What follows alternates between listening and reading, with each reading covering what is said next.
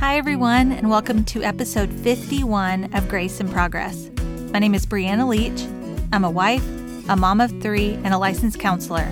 And currently, I love tunic sweatshirts and sushi to go. And I firmly believe that if you woke up this morning, then you have a purpose. The goal of this podcast is to create a safe space for you to learn more about yourself, take small steps to be the person you were created to be, and give yourself lots and lots of grace along the way. If you are new here, welcome. I'm so excited you're listening. And if you've been listening for a while, welcome back. If you're enjoying the episodes and have learned something or applied something from what you've listened to in the past, I would love to hear from you, or if you would share an episode or tag me on social media at Briana Leach LPC. It would just help me know what topics you're really resonating with or what you'd love to hear more of.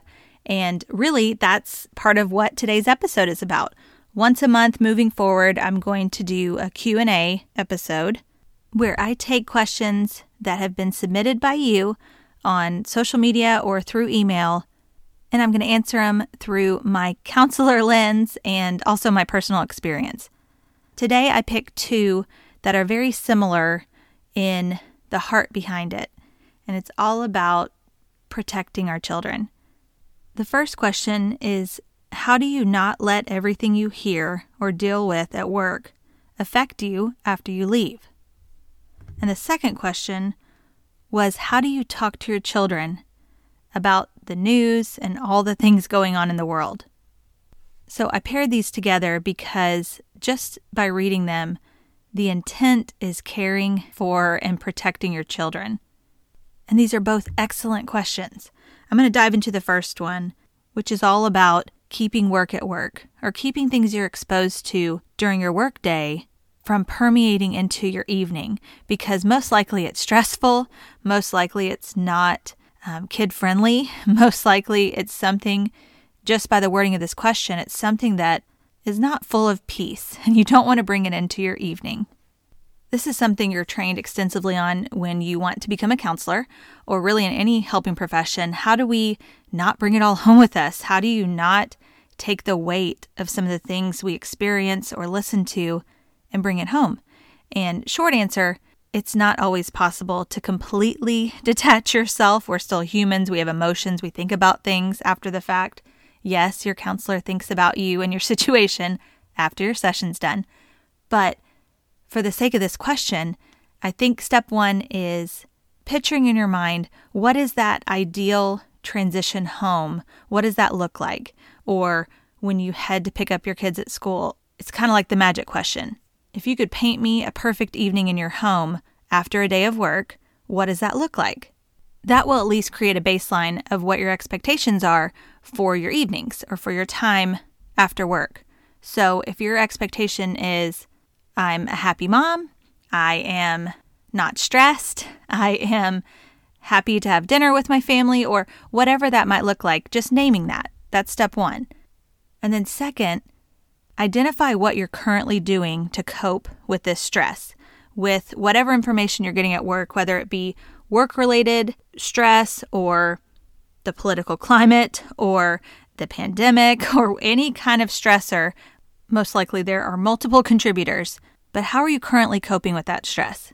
Do you mentally close out your day for work and then shift into your evening? How do you view your days? Is it all nonstop as far as I work in the evenings, I work in the mornings, it's come and go? With so many people working from home right now, that's the reality.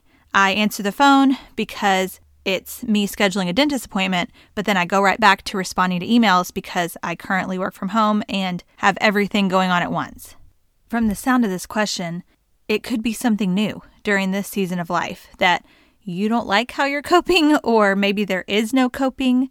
And so that's why this question was presented of, how do I not bring it home? How do I not transfer the stress or the frustration or the burning the candle at both ends to my children who did not contribute to that?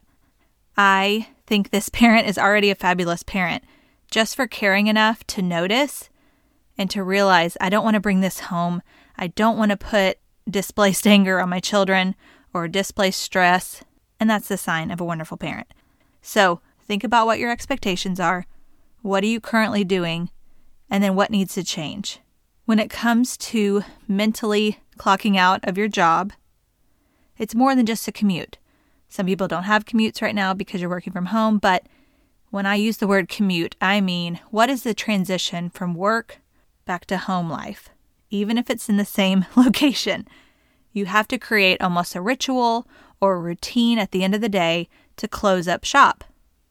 And you might think, I can't add one more thing to my day, but this can be done in 5 minutes or less. When I did in-home counseling, I had about 15 minutes in between each client, and I would be driving to the next house. And I had to do this over and over.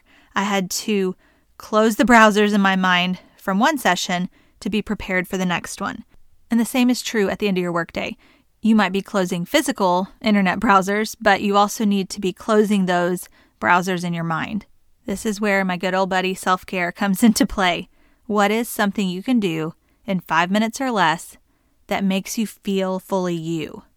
I'm talking a left turn, totally getting off the course that you were on for your workday in order to transition into a more peaceful evening and what your heart is really desiring.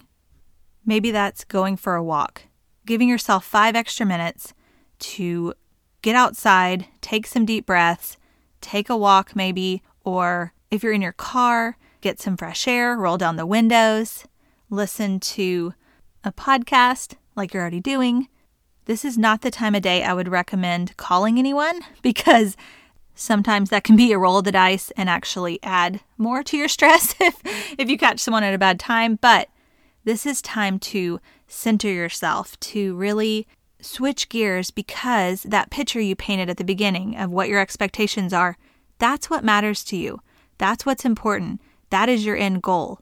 So when you keep that in the front of your mind, knowing I'm taking the necessary steps to create a peaceful evening in my home or create a peaceful evening of running errands or sports or whatever you have.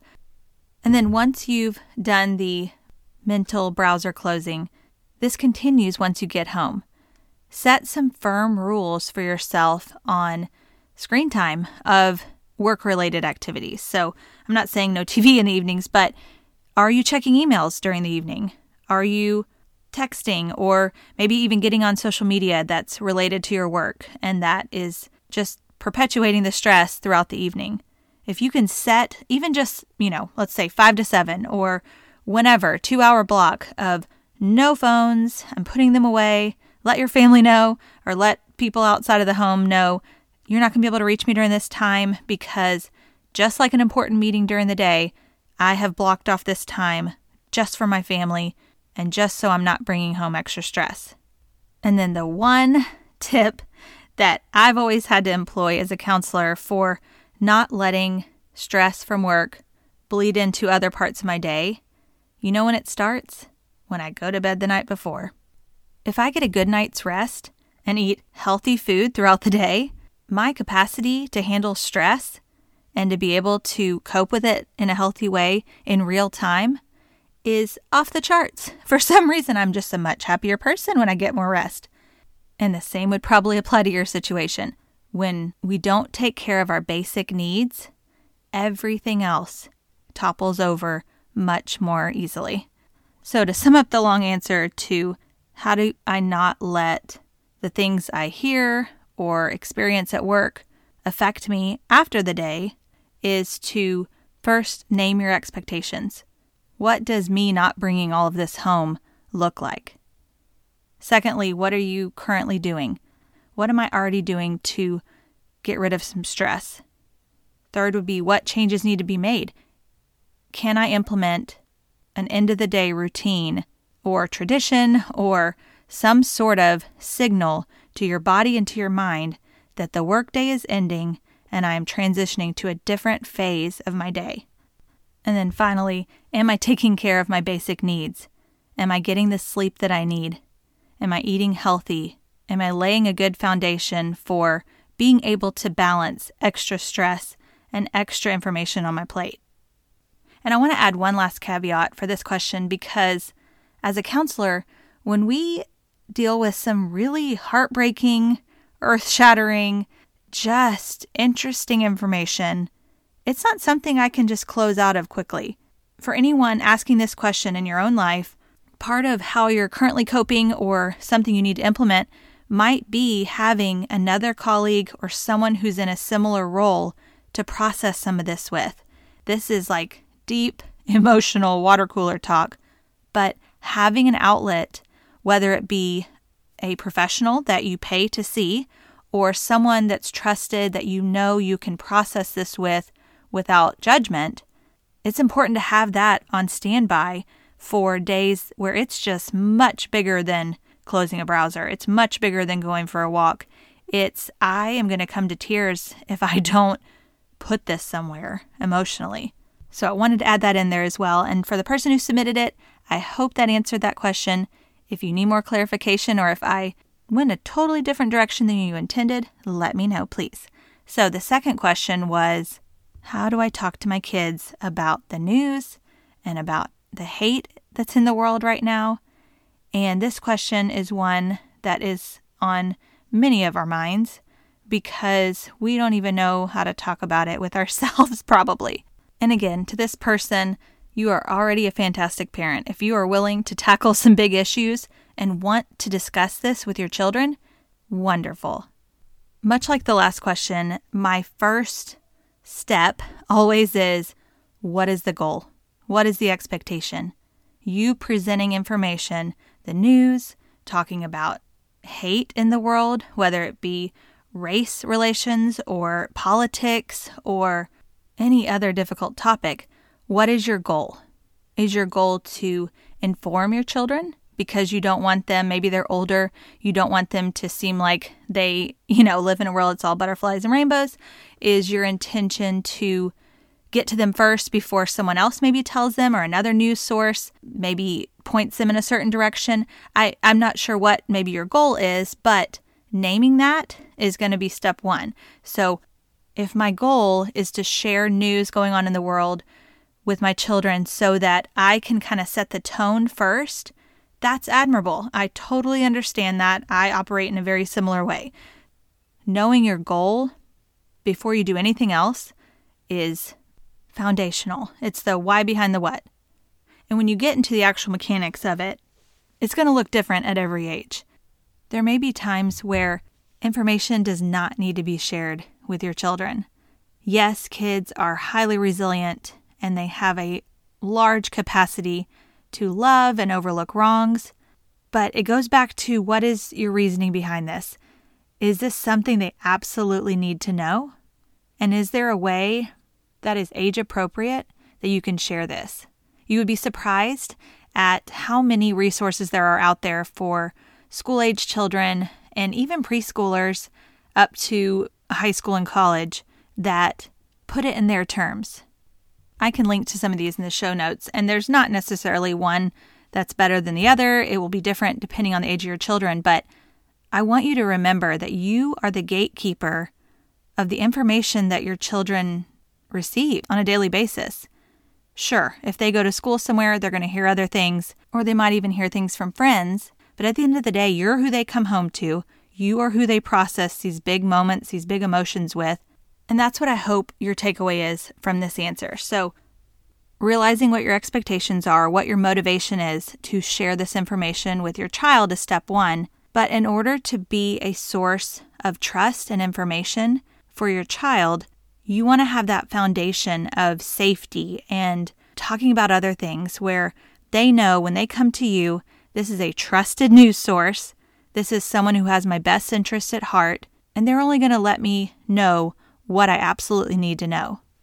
I'm not saying you should purposely keep your children in the dark. They need to know maybe the Cliff's Notes version of things. Maybe I'm dating myself by saying that, but the bullet points of the news that you're wanting to share, they don't need to know all the details. Their minds really can't handle it at a young age. Even at 18 to 22, their brains are still forming. So share what you need to share. Do it in a calm, peaceful setting, whether that be at the dinner table or sitting together or maybe even before bed, But the one thing I would recommend is it's face-to-face. It's not a car ride conversation because so many things can get lost in translation, whether it be the background noise or they're not really paying attention. But these are face-to-face moments when we talk about major things going on in our world, things that are clearly affecting your heart enough to want to ask this question. And again, I applaud this parent because they're willing to do the work. They're willing to talk about the tough things so that they can help shape their children towards the world. So to sum that answer up, identify your motivation for sharing the news. Be concise about what your child needs to know. They don't need to know everything. And is there a resource or a way to present it in an age-appropriate manner? And finally, do it in a peaceful setting. When we get riled up, sometimes we say things we don't mean, and we might paint a different picture than we're hoping to convey on a topic. Do it face-to-face. When you can build trust with your child, show them that you care enough about them to talk about the big issues. And that builds trust because they know that they can come to you in those moments, and they won't necessarily be met with a flash-in-the-pan response. And at every age, that builds trust. Knowing that their adult will hear them out, will work through the hard things with them without judgment. I hope this answered the question for the person who submitted it. Again, if it was totally off track, let me know. I'll do my best to remedy that. But my goal is to share my professional and personal experience on these topics, and I hope it was helpful.